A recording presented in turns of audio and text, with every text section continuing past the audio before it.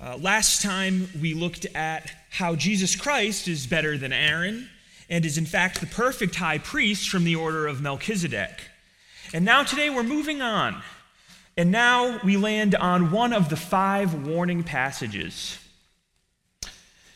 That is this one in the center here, verses 5:11 through 6:12. We're going to be stopping at 6:8, and the other 2 verses will be picked up next week. But we are really looking at this warning passage this morning. And since we are on a warning passage, let's talk about for a minute what a warning is so we can come into it with the right mindset. A warning generally is in light of something and has clear consequences. Right? I was a teacher to 10-year-olds, 5th graders, and if they spoke out and interrupted me, I would tell them, I would say, do not speak out and interrupt me again, or you will lose your recess. I would give a clear warning, cause and effect. And the question this morning is, what is the author of Hebrews trying to express with this warning? What is this in light of? And what are the consequences concerning it? Let's read the passage together now and see what this warning says firsthand. If you are able, please stand for the reading of God's word.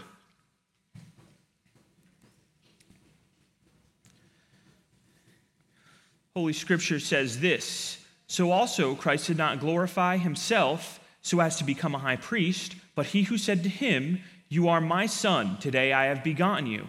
Just as he says also in another passage, 'You are a priest forever according to the order of Melchizedek.' In the days of his flesh, he learned obedience from the things which he suffered. He became to all those who obey him the source of eternal salvation, being designated by God as a high priest according to the order of Melchizedek. Of which we have much to say, and it is hard to explain, since you have become dull of hearing. For though by this time you ought to be teachers, you have need again for someone to teach you the elementary principles of the oracles of God, and you have come to need milk, not solid food. For everyone who partakes only of milk is not accustomed to the word of righteousness, for he is an infant. But solid food is for the mature, who because of practice have their senses trained to discern good and evil. Therefore, leaving the elementary teaching about the Christ, let us press on to maturity, not laying again a foundation of repentance from dead works and of faith toward God, of instruction about washing and laying on of hands, and the resurrection of the dead and eternal judgment. And this we will do if God permits. For in the case of those who have once been enlightened and have tasted of the heavenly gift and have been made partakers of the Holy Spirit and have tasted the good word of God and the powers of the age to come, and then have fallen away, it is impossible to renew them again to repentance while they again crucify to themselves the Son of God and put him to open shame. For ground that drinks the rain, which often falls on it and brings forth vegetation useful to those whose sake it is also tilled, receives a blessing from God. But if it yields thorns and thistles, it is worthless and close to being cursed, and it ends up being burned." Please remain standing with me as we go before the Lord. Dear Lord, we come before you now and we ask for you to glorify your own name. Lord, we ask for understanding of these things. We know that we can understand nothing apart from you. We can produce no good apart from you. So Lord, right now, we just admit that dependence and that reliance on you to understand these things, and we pray that we will be transformed by them and we will leave this place changed in light of them, to the ends of you receiving all glory, Lord. We pray this in Christ's name, amen. You may be seated.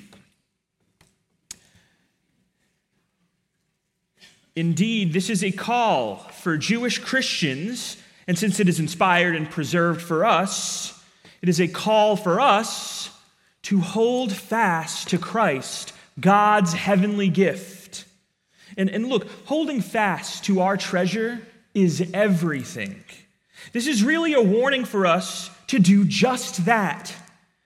To, as true and genuine saints, press on and continue despite temptations to quit, to press on into maturity.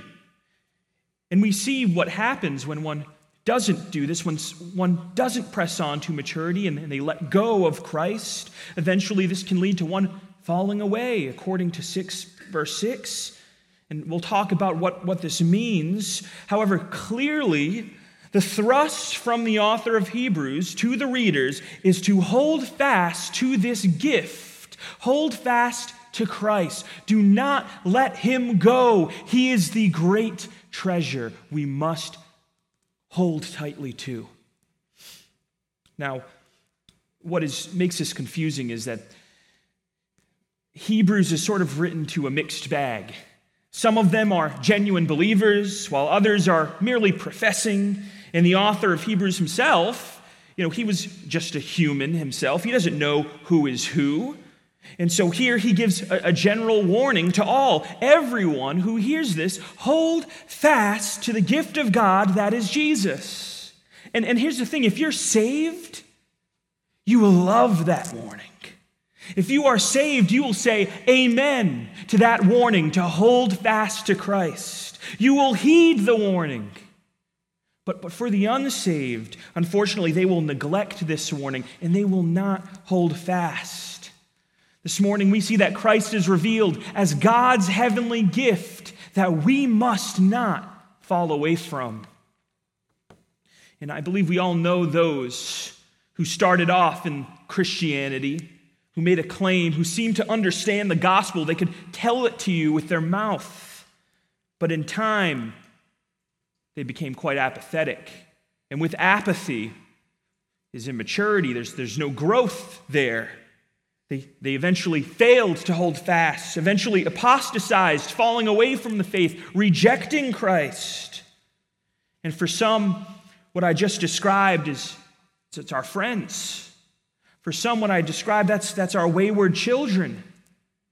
Perhaps it's a parent who couldn't bear the loss of their child to cancer. And so, in light of temptation, in light of whatever it is, they forsake the faith. For us, practically speaking, the intricacies of this aside, which we will get into, simply put, today's message, if understood and applied, can prevent this awful thing from happening. It needs not happen. Heed the warning. If you are saved, if you are true, you will heed this warning to hold fast. You will hold tight to it like Christ is the most precious possession you have. And friends, that's because he is, if you are truly saved. Take these things seriously.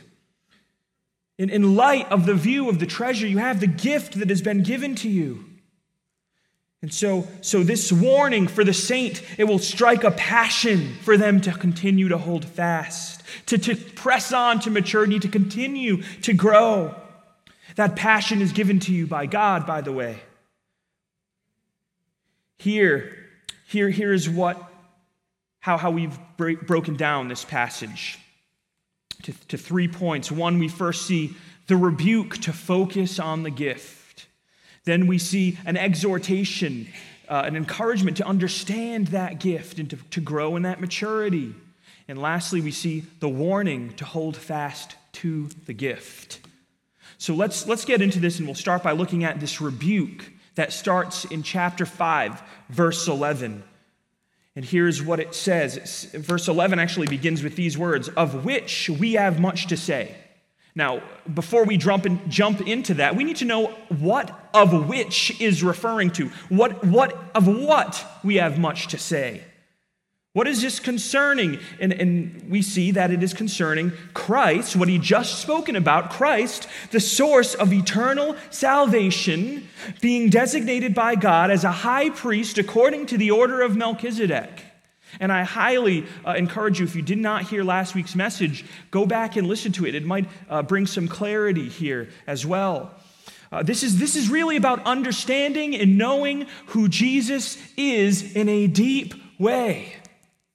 about the role that he's done, the salvation that he's offered. This is about moving on from the old understanding of that imperfect priesthood and moving on to a deeper understanding of who Jesus is. And then that he offers true salvation. This is what this rebuke is about, understanding these things. Perhaps some of these readers in this mixed group, they were stuck in this old way of thinking, this idea of the blurry Old Testament, and they never wanted to see the clear picture. And why is that the case? Why couldn't they see this clear picture? Well, here comes the rebuke. He tells them why they can't go deeper into this discussion just yet. And he says, of which we have much to say, and it is hard to explain, since you have become dull of hearing. Notice what happens here.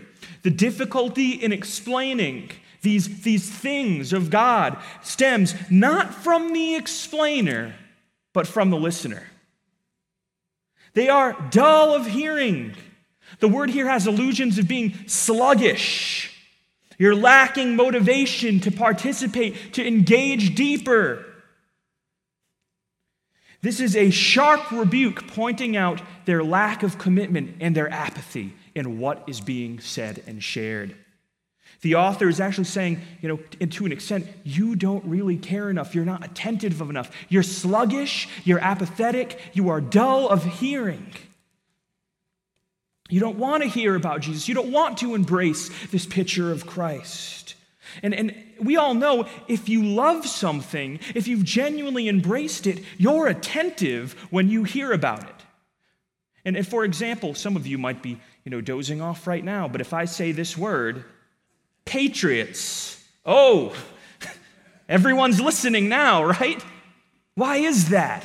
Well, that's because you are embracing something. That is because you are focusing, you're attentive, you love that thing, you see?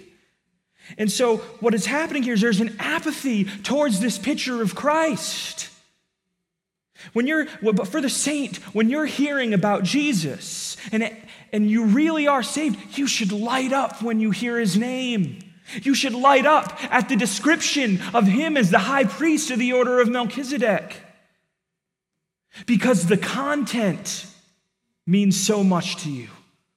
Because it's about the Savior.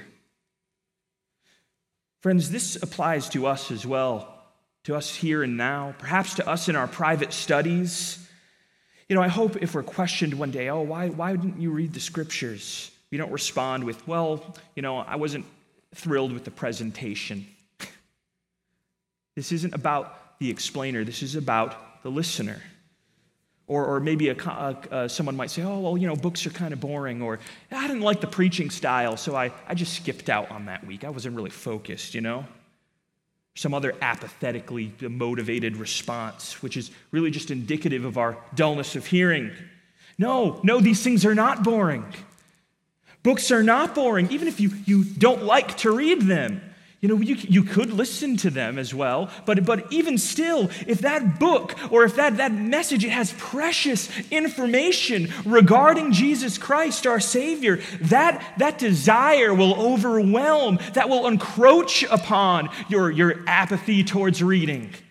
And it will transform it into the sweetest of desserts as you partake.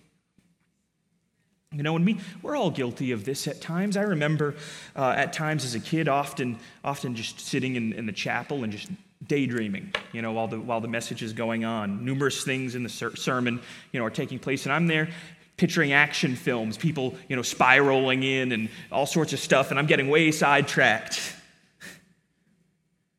But friends, in hindsight, we all know that if there's someone speaking of the Savior which we love, eventually we're going to grow out of that. We're going to want to hear about him. We're going to want to know him deeper. We're going to want to partake in the delicacies of God's word. So friends, don't be dull of hearing. Don't be sluggish in diving into deep truths.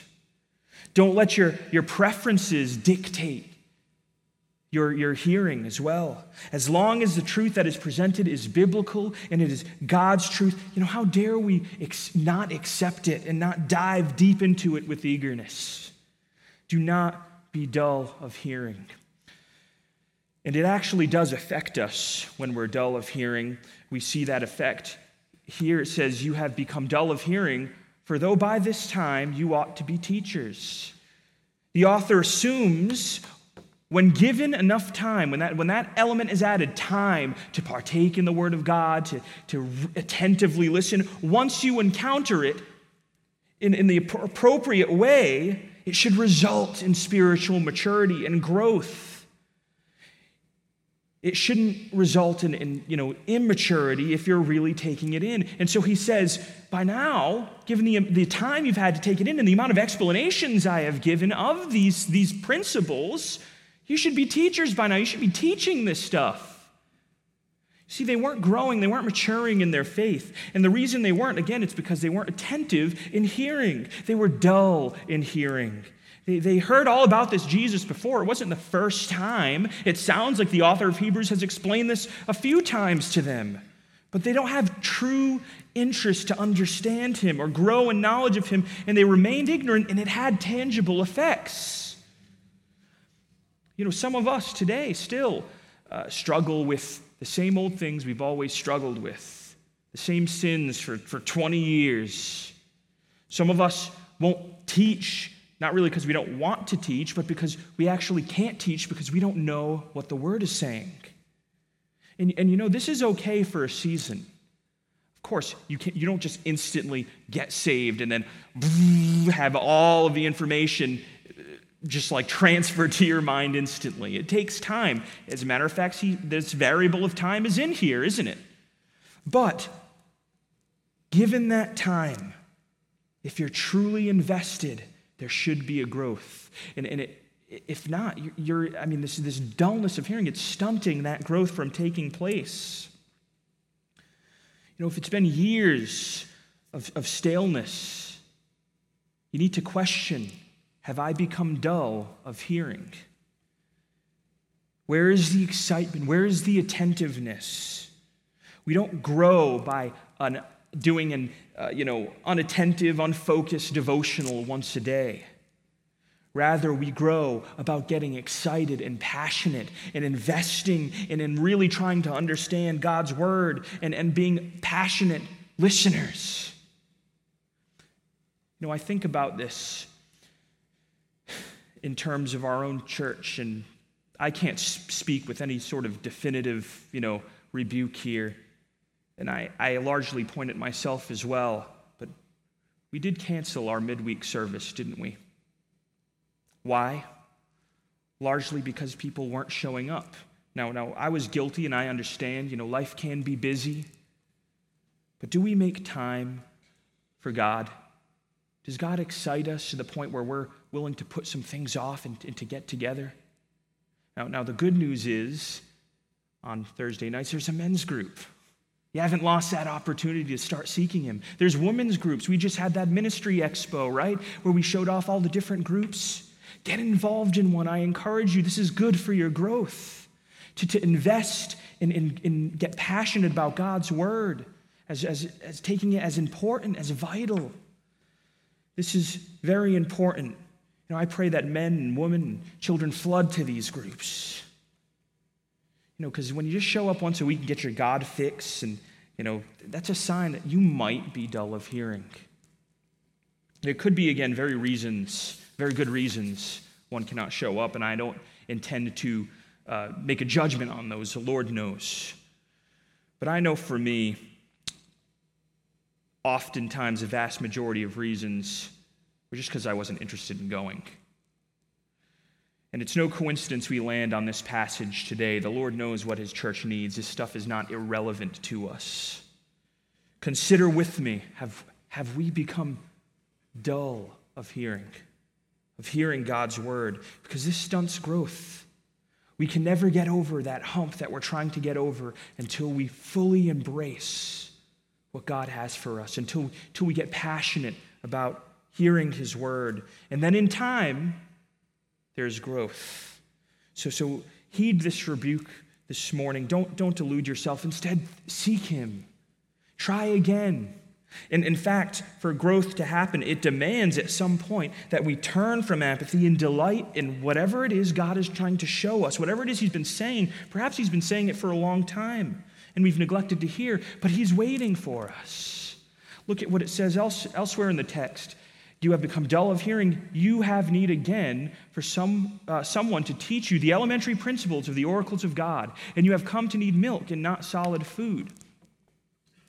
You see, for the readers who are reading this letter, the immature, they wanted they gravitated back to the Old Testament types rather than embracing this full picture of Christ as supreme fulfillment. And they needed to start again with the basics because it wasn't clicking. And then they were maybe so set in their Jewish ways of thinking, and there was too much dullness of hearing. But the author of Hebrews encourages them to start again from square one, to start again where they left off. And maybe for some of us are saying, I've been pretty dull of hearing for a long time. And maybe this message has sparked a little bit of passion within you to seek the Lord. Well, what do you do? What do I do? The author of Hebrews encourages for the dull in hearing, for those who look at themselves and say, wow, I'm immature. He encourages them to take that milk, to have that do-over. And yes, it is quite humbling. But that is the honest starting point. Just start listening. Start attentively listening to God's word. Start with the basics again. But this time, really try to understand. Pay attention. Engage with it. Actively listen. Delight in it. We must acknowledge ourselves where we're at and first delight in those elementary principles if we're ever to grow. Right? You have to go through this stage. Imagine a baby being born. You say, no milk, here's some solid food for you. It's not going to end well. You see, there's a certain humbling aspect to this. It says you need the milk. It doesn't say skip over it. I mean, certainly it's disappointing that given the time, they haven't grown, but he doesn't say skip over. He says go back to it. Consider it again. And the Lord says the same thing to us where we find ourselves on our journeys. Go back to it. He is there waiting for you to tentatively and really grasp the things that he has for you in his word. Yes, here again it is a rebuke. Nonetheless, the rebuke starts with the milk. It's a necessary starting point prior to the solid food. Therefore, let's still begin by delighting in that. And these Jews, they needed to delight in the basics. They needed to fully embrace these basic things. They were teeter-tottering, going back and forth. Oh, Judaism, it's very tempting. They needed to fully embrace those fundamental things and grasp on to them. And now we see actually a picture of spiritual maturity. Spiritual maturity is accustomed to the word of righteousness. So he's describing first the immature here. He says, for everyone who partakes only of milk is not accustomed to the word of righteousness, for he is an infant, but solid food is for the mature. Notice what he is saying here. Again, start with the milk, but eventually that milk will lead to growth.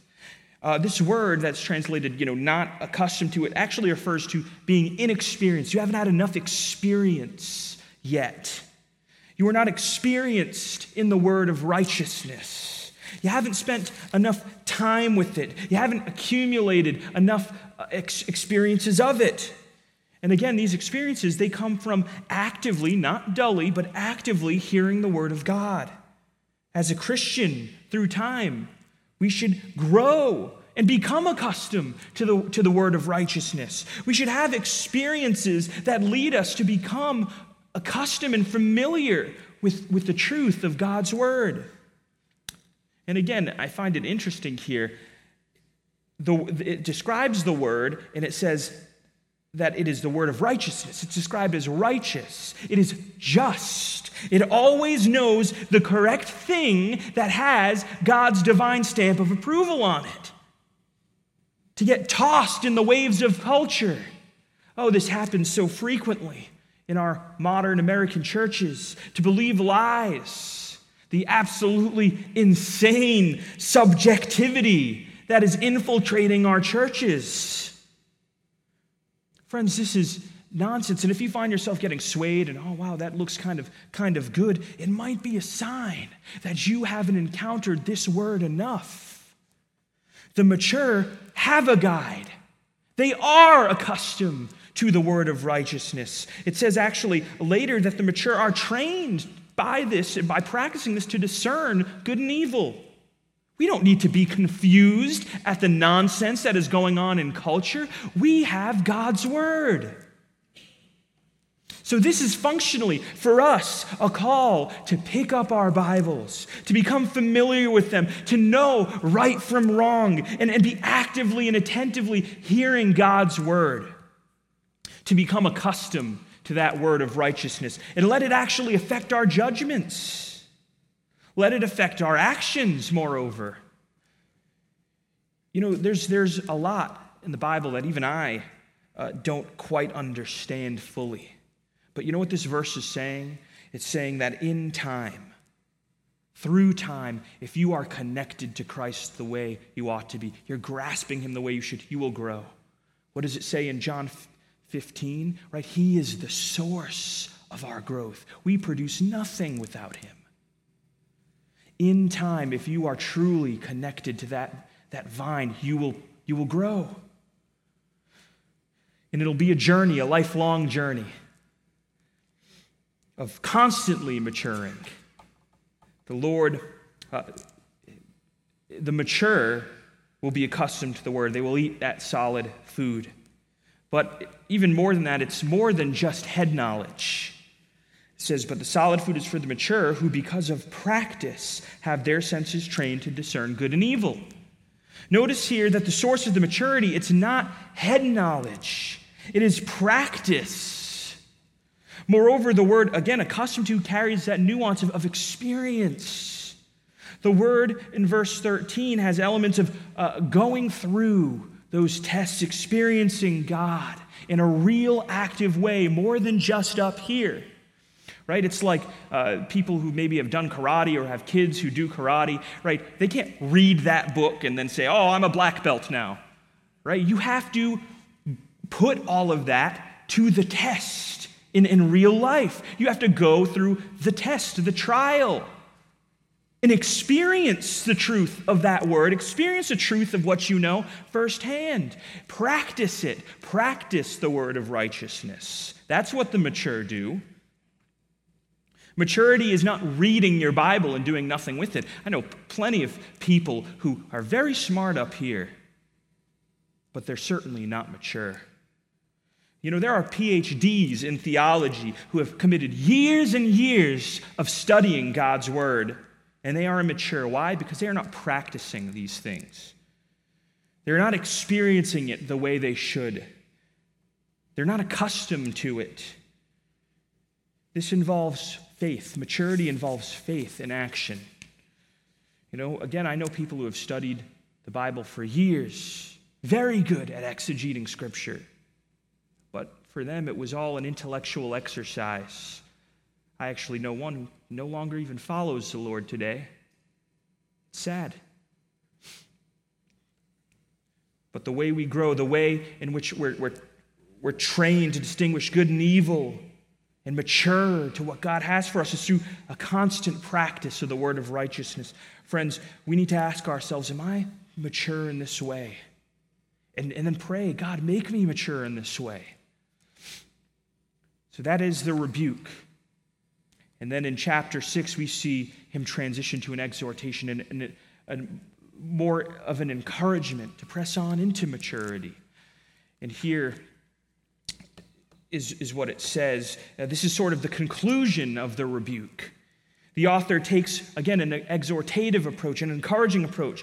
You know, why did the author of Hebrews just rebuke them in this way, say, you guys are dull of hearing? He's not saying it just to be mean. It says, therefore, leaving the elementary teaching about Christ, let us press to maturity, press on to maturity. In other words, if you want that discernment described in chapter 5, if you want that growth, it's time to move forward. It's time to go deeper. It's time to embrace the true picture of Christ. Take those elementary things and actually internalize them. I like how one commentator put this. He says, instead of moving up through grade school, passing into junior high, completing high school, and heading off to college, the Hebrew Christians were returning to kindergarten year after year. They should have been memorizing Shakespeare and doing calculus. Instead, they were singing the ABC song and stumbling over 2 plus 2. They failed to grow out of the fundamentals of the Christian faith and life, instead repeating over again the subjects of Christianity 101. Again, it could be that they were viewing these things, these elementary things to our Christian faith, maybe with that old Jewish lens, instead of the Christ-centered lens that he wanted to. Remember he was just talking about, too? He was talking about this idea of Christ as an order of Melchizedek, this newness of it, this completeness of it. And maybe they weren't grasping that time and time again. They may have been infatuated with Old Testament typologies and types instead of the main thing. And so this stunted their conception of the elementary teachings. And now the question remains, what are these teachings that they were stumbling over, that they couldn't quite grasp? Well, we mentioned them. He mentions them in the text. It says, let us press on to maturity, not laying again a foundation of repentance from dead works and of faith towards God. Well, the first one he mentions is a foundation of repentance and dead works of faith towards God. And isn't this interesting? I thought, in a sense, whoa, we don't graduate from the gospel, do we? Does maturity mean, the gospel is no longer relevant? That's really not the point he's making. There's a sense in which it is true. We do not graduate from the gospel. And look at the words that the Scripture even uses. Repentance and dead works, from dead works and faith towards Christ are a part of the necessary, has a word there, foundation. Right? These things aren't to be entirely ignored. That's not what this is about. Again, if you have that metaphor there, that symbol of a foundation, and it's in use here, we can conclude, hey, these things are still somewhat necessary. These things you can't leave these behind. They're just elementary. Actually, that term, elementary, right, elementary principles, that means basic components. You can't go on to do calculus unless you first know 2 plus 2.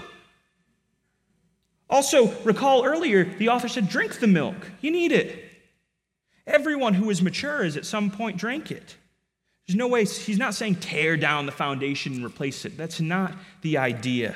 It is merely pointing out that there is a proper order of things, and given this time, you haven't gone beyond this. Walk before you run.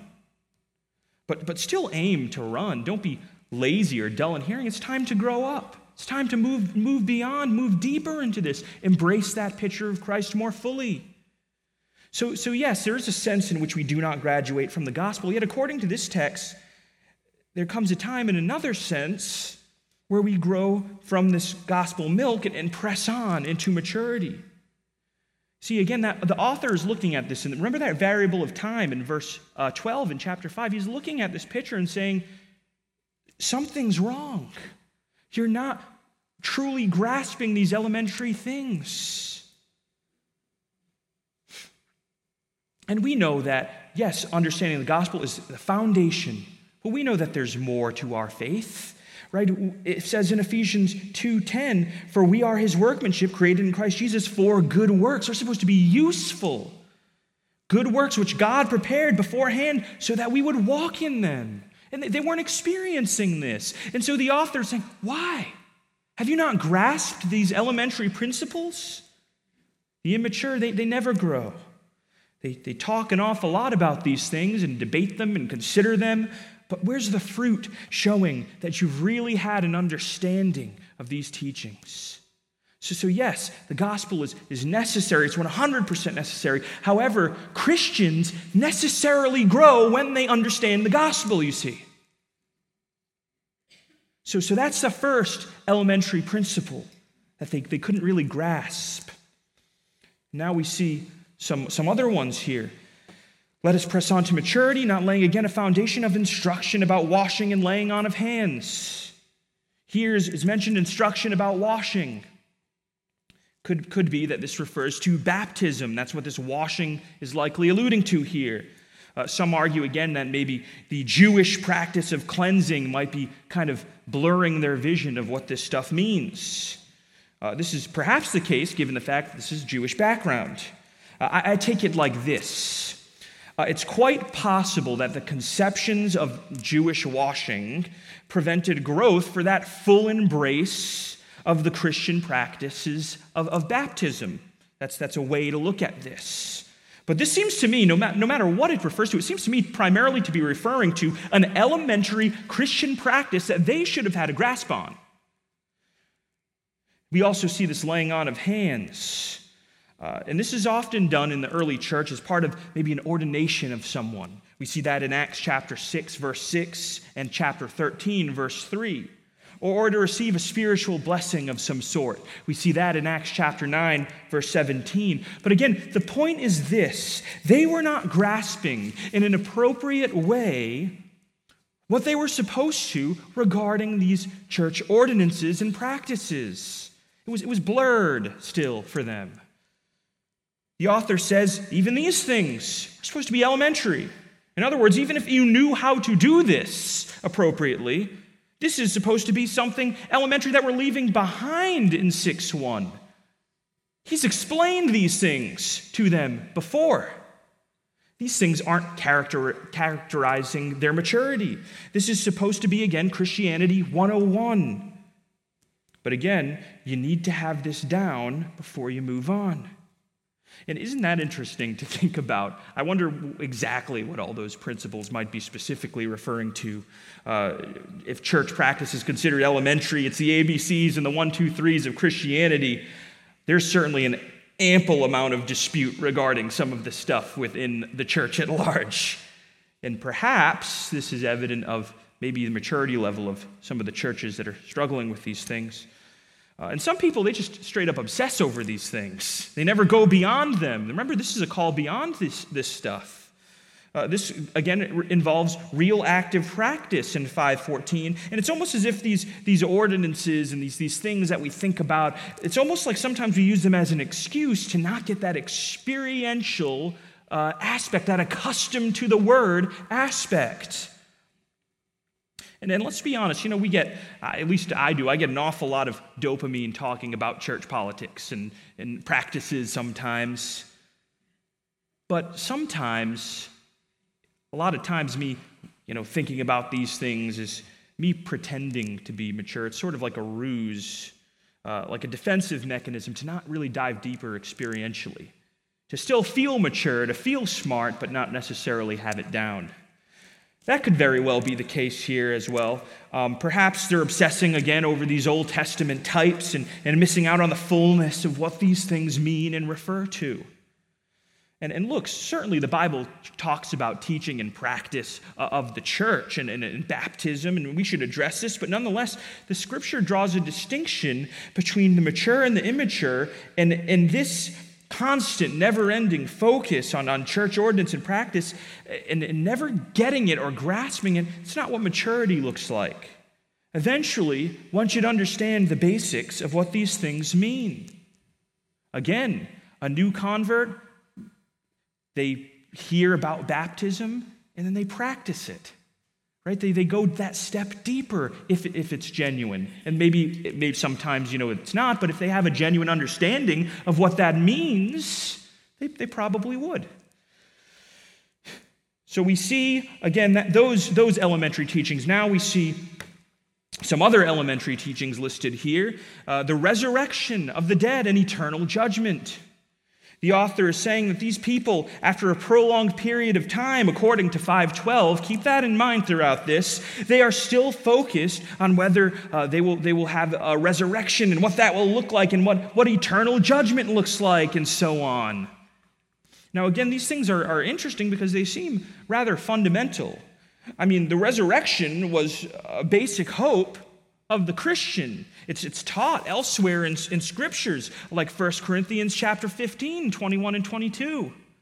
And we know that, again, closely tied to our faith is this understanding of eternal judgment. And what this means, these things are relatively basic. Again, perhaps the Jews were discussing what these eternal states might look like, or maybe that intermediary period. I know the Sadducees didn't necessarily believe in the reality of the spiritual and all this. Maybe they're talking about these things and they don't quite grasp it yet. I don't quite know, but that's a very real possibility. But I do know this: the frustration had by the author of Hebrews is not that these things are bad, or not that these things are not important or not fundamental. He calls them fundamental. The issue is that they still aren't understanding them after a period of time and after explanation after explanation. Again, time has passed, and they simply don't grasp it. I think these teachings about future events and these are great teachings. They're fundamental and necessary, but do know that maturity is more than just like knowing these things. It's embracing the reality of them, believing that Christ will return, believing that you will raise. It's an extra element there, you see. So, what is characterizing, again, this group is in my opinion, an unwillingness to accept and learn these basics because of a cloud of an Old Testament lens that they're viewing everything with, not grasping this full extent. Now, what is the necessary takeaway for us? It's just to open our Bibles, to read the words, to study them, to find out those meanings. Don't be content with all those Old Testament types or anything short of the full embrace of truth concerning Christ. Start there.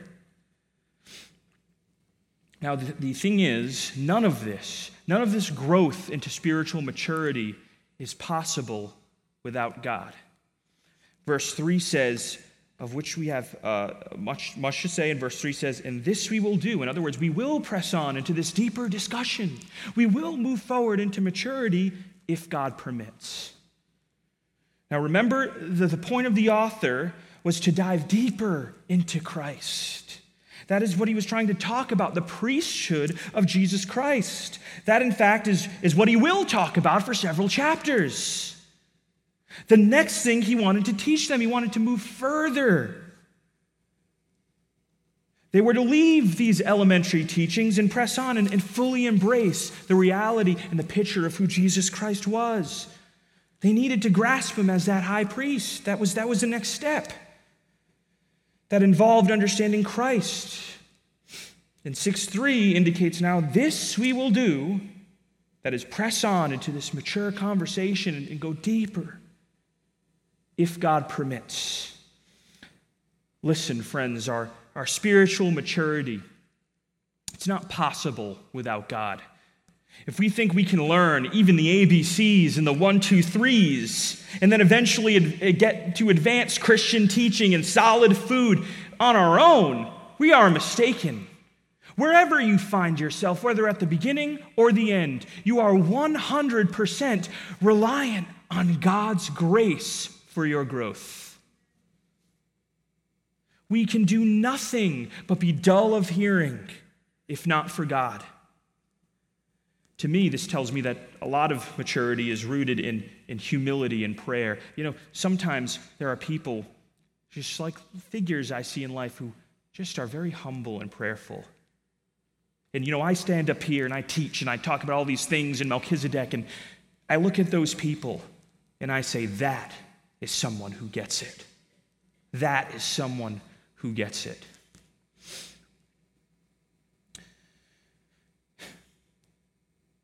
Spiritual maturity, it's a grace of God. Like faith in general, it's not something that we earn. Maturing of the faith is nothing short of a miracle. Will you pray for it? Will you, in one sense, stop striving and start asking for it? Indeed, you need to be attentive, and you shouldn't be dull of hearing, but guess who is the only surgeon who can perform the surgery on your dull ears? It's the Lord. Maturity only comes as God permits. And now, with that said, we move on to the warning to hold fast.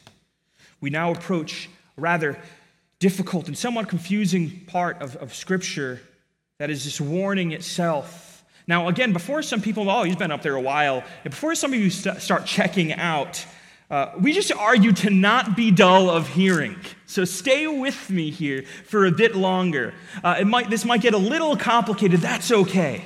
Let's be attentive. Let's press in, and let's pray for that.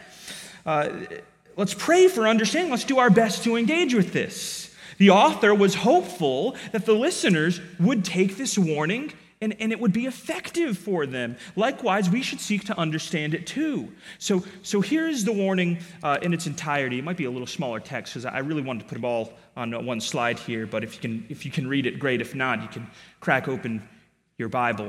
But it says, "For in the case of those who have once been enlightened and have tasted of the heavenly gift and have been made partakers of the Holy Spirit and have tasted the good word of God and the powers of the age to come, and then have fallen away, it is impossible to renew them again to repentance while they again crucify to themselves the Son of God and put him to open shame."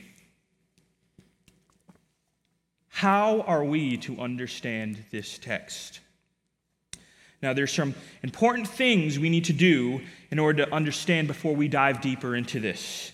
We need to know who this warning is for, or who it's against. A principle of interpreting the Bible is to find out what the author intended. What was going on in the author's mind as he wrote these words? Now, I would like to, for a moment, try to jump into that experience of the author of Hebrews. And in their limited perspective, they were human. And find out, really, who he intends this message for. Who, from his perspective, is he writing to? And again, this author is writing to, from his perspective, some genuine believers who will press on to maturity, and some false believers who merely profess Christianity. And both groups right now, maybe, as he's looking at it, appear to be in an indiscernible kind of immature state where they might go deeper or they might not. And the author doesn't know who is who. So we need to take that mindset as we engage with this warning. There is no reason to think that God granted the author supernatural knowledge of who is who here. As a matter of fact, verse 3 carries with it in the original language this idea of possibility.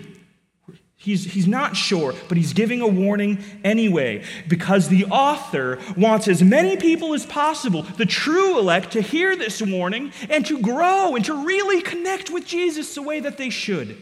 You see? And so this warning is describing a picture. It's describing a picture of a subset within this group, this mixed group of believers and professors. It's describing one of those, the true or the false. What is this describing? From verses 4 to 8, or at least 4 to 6, the description is of false saints who merely profess Christianity.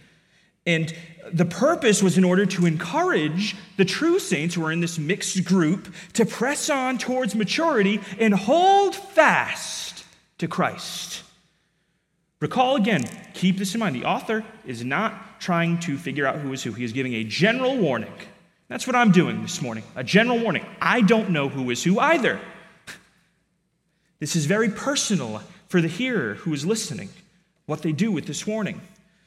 And we know that this is the case. We actually see some more evidence of this. There's a linguistic change. He starts using different words in verses 4 to 6, identifying the distinction between the subset he's pinpointing within the group. So far, if you check, the author has been using we language. We have much to say. Let us press on into maturity. We will do this if God permits. And now in verse 4, he says something different. He says those. It is they who crucify to themselves. He's like pointing out a different subset here. Then after this warning, he goes back into 9 and starts talking to the group in general again, saying, expressing a hope that this is not them.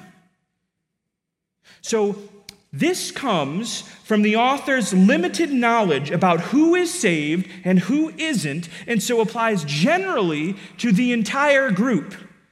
Thus, from the author's perspective, the warning serves as a general warning to the whole group, describing the fate of the, at the time of writing, unknown, hidden apostates within the group in order to serve as a true turning point for the real elect within the group. I know that was a mouthful, but let's think about it again. I'll say it again here. The warning serves, again, as an intended general warning to the whole group by describing the fate of the, at the time of writing, unknown hidden apostates within the group. That is, those who would go back to Judaism. That is what this is a picture of. Those who are on the fence right now, but in time will forsake Christ and go back to Judaism. That is the description of verses 4 to 6. It is describing apostasy. That is rejecting Christ. That is the thrust of this warning.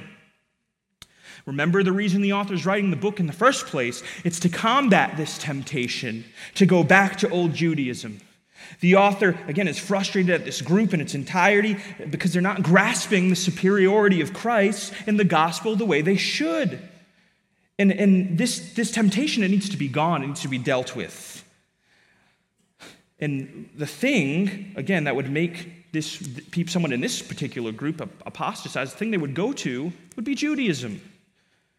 Recall again the past context is this idea of the new priesthood, and they're not grasping it, they're not getting it. Some might be saying, I don't get it, I'm going to go back here. Furthermore, again, this context of maturing. If you're never mature, here's what the author is saying. If you aren't maturing, you are susceptible to apostasy. The whole section, again, begins with the word for, and it explains why it's very important for the readers to progress into that maturity, to not remain spiritual infants, to really grasp these principles and to move forward with them. Ultimately, the author is saying, if you don't mature, you are a tentative candidate for this apostasy. In other words, again, the author doesn't know who's saved and who's not, and he's offering a consideration for He's offering this suggestion for consideration. He's saying, if you're not growing, you may, in fact, be an unelect apostate. And this, I believe, is further evidenced by the analogy of fruit and growth later on in verses 7 and 8. The ground that is growing in maturity, it produces fruit, action, there's growth, there's movement forward. But some of these individuals who couldn't discern good and evil and were unfamiliar with the word, they didn't have fruit. And so after this extended period of time, according to verse 12, the author needs to warn them of what might happen. Now, what of these seeming Christian words that are in there? I don't know if I have it on the screen. I'll just leave this one up. We see things like enlighten and taste and partake. These are to be taken in a middle line sense. And what do I mean? I mean, do not take these words as indications of definitive salvation. Remember the intent of the author. He wouldn't just give a warning if this was referring to definitive salvation. It wouldn't even make sense. The stern warning is rooted in his own limited knowledge of the group, and it's a stern warning to the entirety. Moreover, again, these words are not indicative of salvation. One can become enlightened and become a false convert. Many have emotional experiences in church and respond well at first, and they seem to have a new understanding of something, but they're still false. Moreover, this word taste, it doesn't always need to be taken in its full form of tasting things in its entirety. It's not how it's always used. It's not always the full embrace of the genuine experience. And evidently, it's not the full embrace because they fall away. If you've fully taken it in, fully eaten it and digested it, you wouldn't fall away. Evidently, this is not a full embrace. And as far as partaking in the Holy Spirit, well, that sounds really exciting. I think of Simon Magus, who saw the great wondrous works of the Holy Spirit and said, wow, that's pretty cool. And he kind of tiptoed in and got a little involved, but in the end, he was revealed to be false. You see, these words are not indicative of salvation. Additionally, there are many others who agree with me. I know Wayne Grudem, he's perhaps one of the most admired, he wrote one of the most admired systematic theology textbooks. He cautions against making the salvific implication in the text. He writes a large paper on this, actually. He says he identifies 18 words that are clear indicators of certain salvation, and none of these were necessarily on that list. These are not the main indicator words of salvation. These words do not necessitate true salvation by any means. Otherwise, again, this warning doesn't make sense in the light of the rest of Scripture, for it describes, again, individuals as falling away. But we know that salvation that is genuine, that's a genuine experience. It's eternal salvation for that person. We see that outlined in texts like John chapter 10 and Romans 8 and 1 John 5. Moreover, even apart from that, in light of Hebrews itself, this cannot be referring to some kind of a loss of salvation. Hebrews taught earlier that this salvation is eternal in chapter 5, verse 9. Rather, this passage is oriented around the doctrine of the perseverance of the saints. And we're almost done here. Let's just try to get through to stay a little bit focused. Almost done. Those, again, who find themselves in that in-between, immature state, who are genuine, and the Lord knows who they are, will persevere in the faith. And they will hold to Christ despite that temptation to return. This is perseverance of the saints. It's taught elsewhere. It's taught right in Hebrews chapter 3. Remember that if we hold firm, indeed, we are the house of God. It's taught elsewhere in Scripture, John chapter 8, Colossians 1, Matthew 24. This isn't something just we're throwing in here. This is something the Bible teaches. So whatever the enlightening is, whatever the tasting it was, whatever the partaking is here, it is clearly something that has not ignited their hearts the way that it should have, and this is evident based off the fact that they indeed did fall away, according to the verse. They were dull of hearing. Verse 11, they did not grow given adequate time. Verse 12, it had not taken root, and like the rocky soil in Christ's parable, they gave up, and they were choked out by the thorns. In this case, the thorns of persecution and temptation to return to Judaism. 1 John 2:19 says this about these people. It says, they went out from us, but they were not really of us. For if they had been of us, they would have remained with us. But they went out, so that it would be evident that they are not of us. And I've seen this time and time again. I went to Christian school. They could explain the gospel. They went to church. They went to conferences. They sang songs. They performed on the music ministry. But they never went on. They never personalized this and experienced the word of righteousness the way they should, and later on totally have rejected Jesus. Friend, holding tight to Jesus is the only way we have certainty. If you are saved, you will necessarily hold tight to Jesus. And friends, if you hold tight to the Lord, necessarily you will grow in maturity as well. Now, almost done. What about this verse 6 here? It's impossible to renew them again to repentance, while again crucify to themselves the Son of God and put him to open shame. What does this mean? What is the thrust of this statement? You see, this terminology of re-crucifying the Son of God can be understood from really a more Jewish context. The re-crucifixion of Christ here is putting to death of Christ. It is this idea of rejecting him. It is this personal cursing of Christ. Remember what it meant to hang on a tree in the Old Testament text? It's this idea of that Christ is cursed. He is rejected. He is rejected. He is not the thing that we're looking for, not the thing that we really need. That's what this statement is saying. It's doing exactly what the Jews did in the literal crucifixion, rejecting him as the Savior. It's an utter rejection. And pay attention to the words to themselves as well. In other words, Christ is indeed alive and risen. He was exalted. He is exalted. But in the mind of the apostate, in the mind of this teeter-totterer who will eventually forsake Christ, Christ is dead, cursed.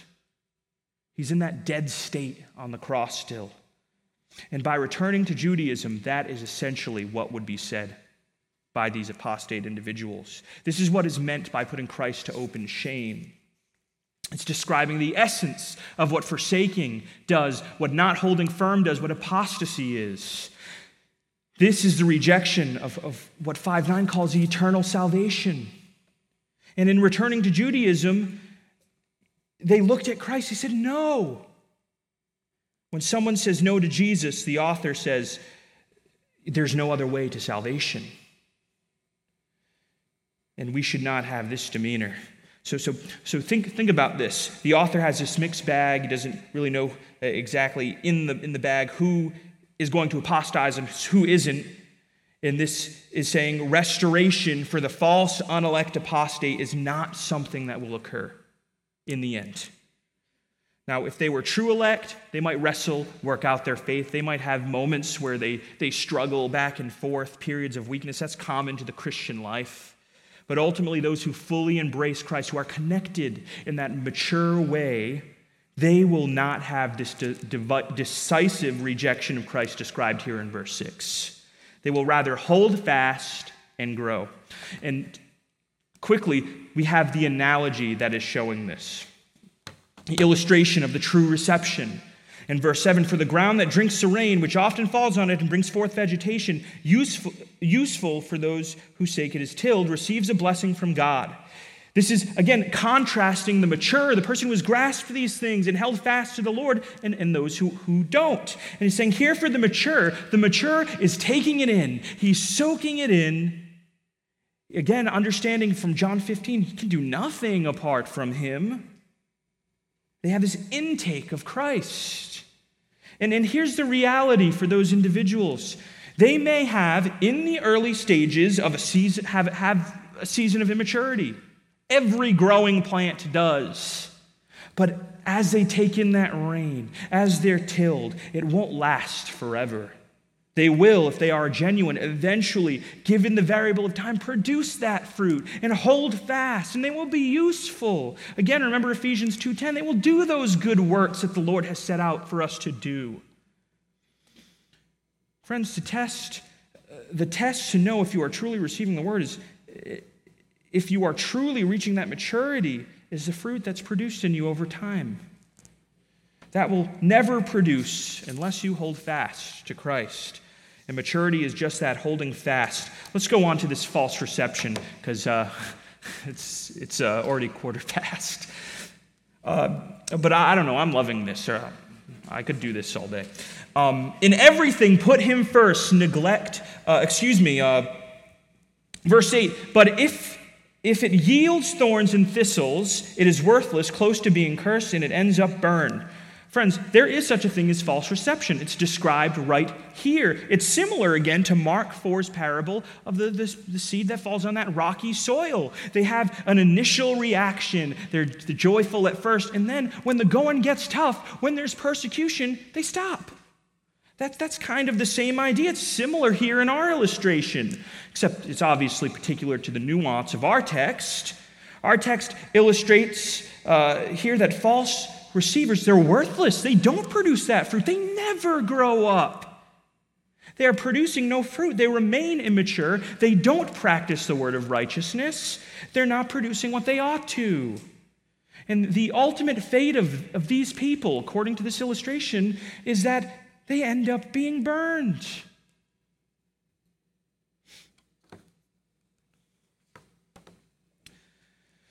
Likewise, friends, it might not be Judaism for us, but is there anything in your life that you have a similar demeanor about? Maybe you're considering some form of pluralism about Jesus, sort of, a take it or leave it figure. I know some people who are there and are wrestling with what they should do with this figure, Jesus. Should they embrace him? Should they hold on to him and mature? Or should they not?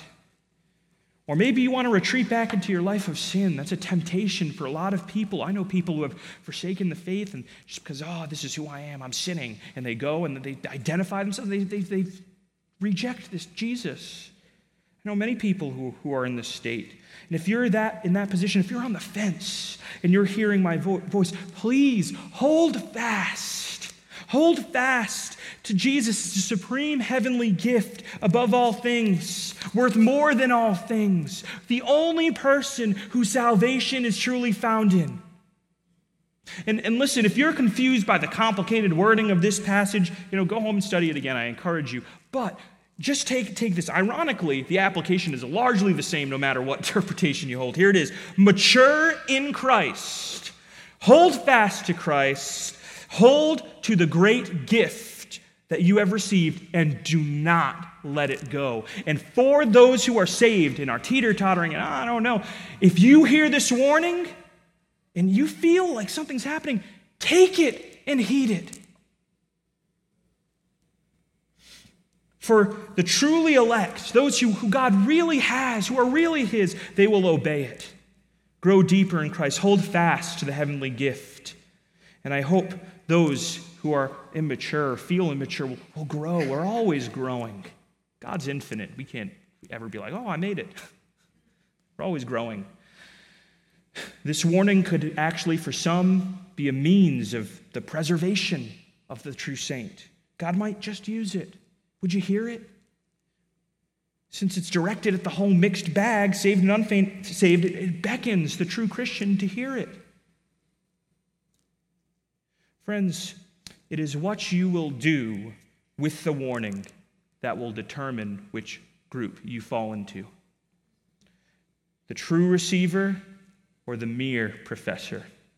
So let's press on together towards maturity. Let's hold fast and hold tight to that treasure. Let's pray. Dear Lord, we thank you for this word. And I pray that it reigns true in our hearts and that we would hold fast. We wouldn't be tempted to go back to worthless old things, and that we would press on deeper into who you are.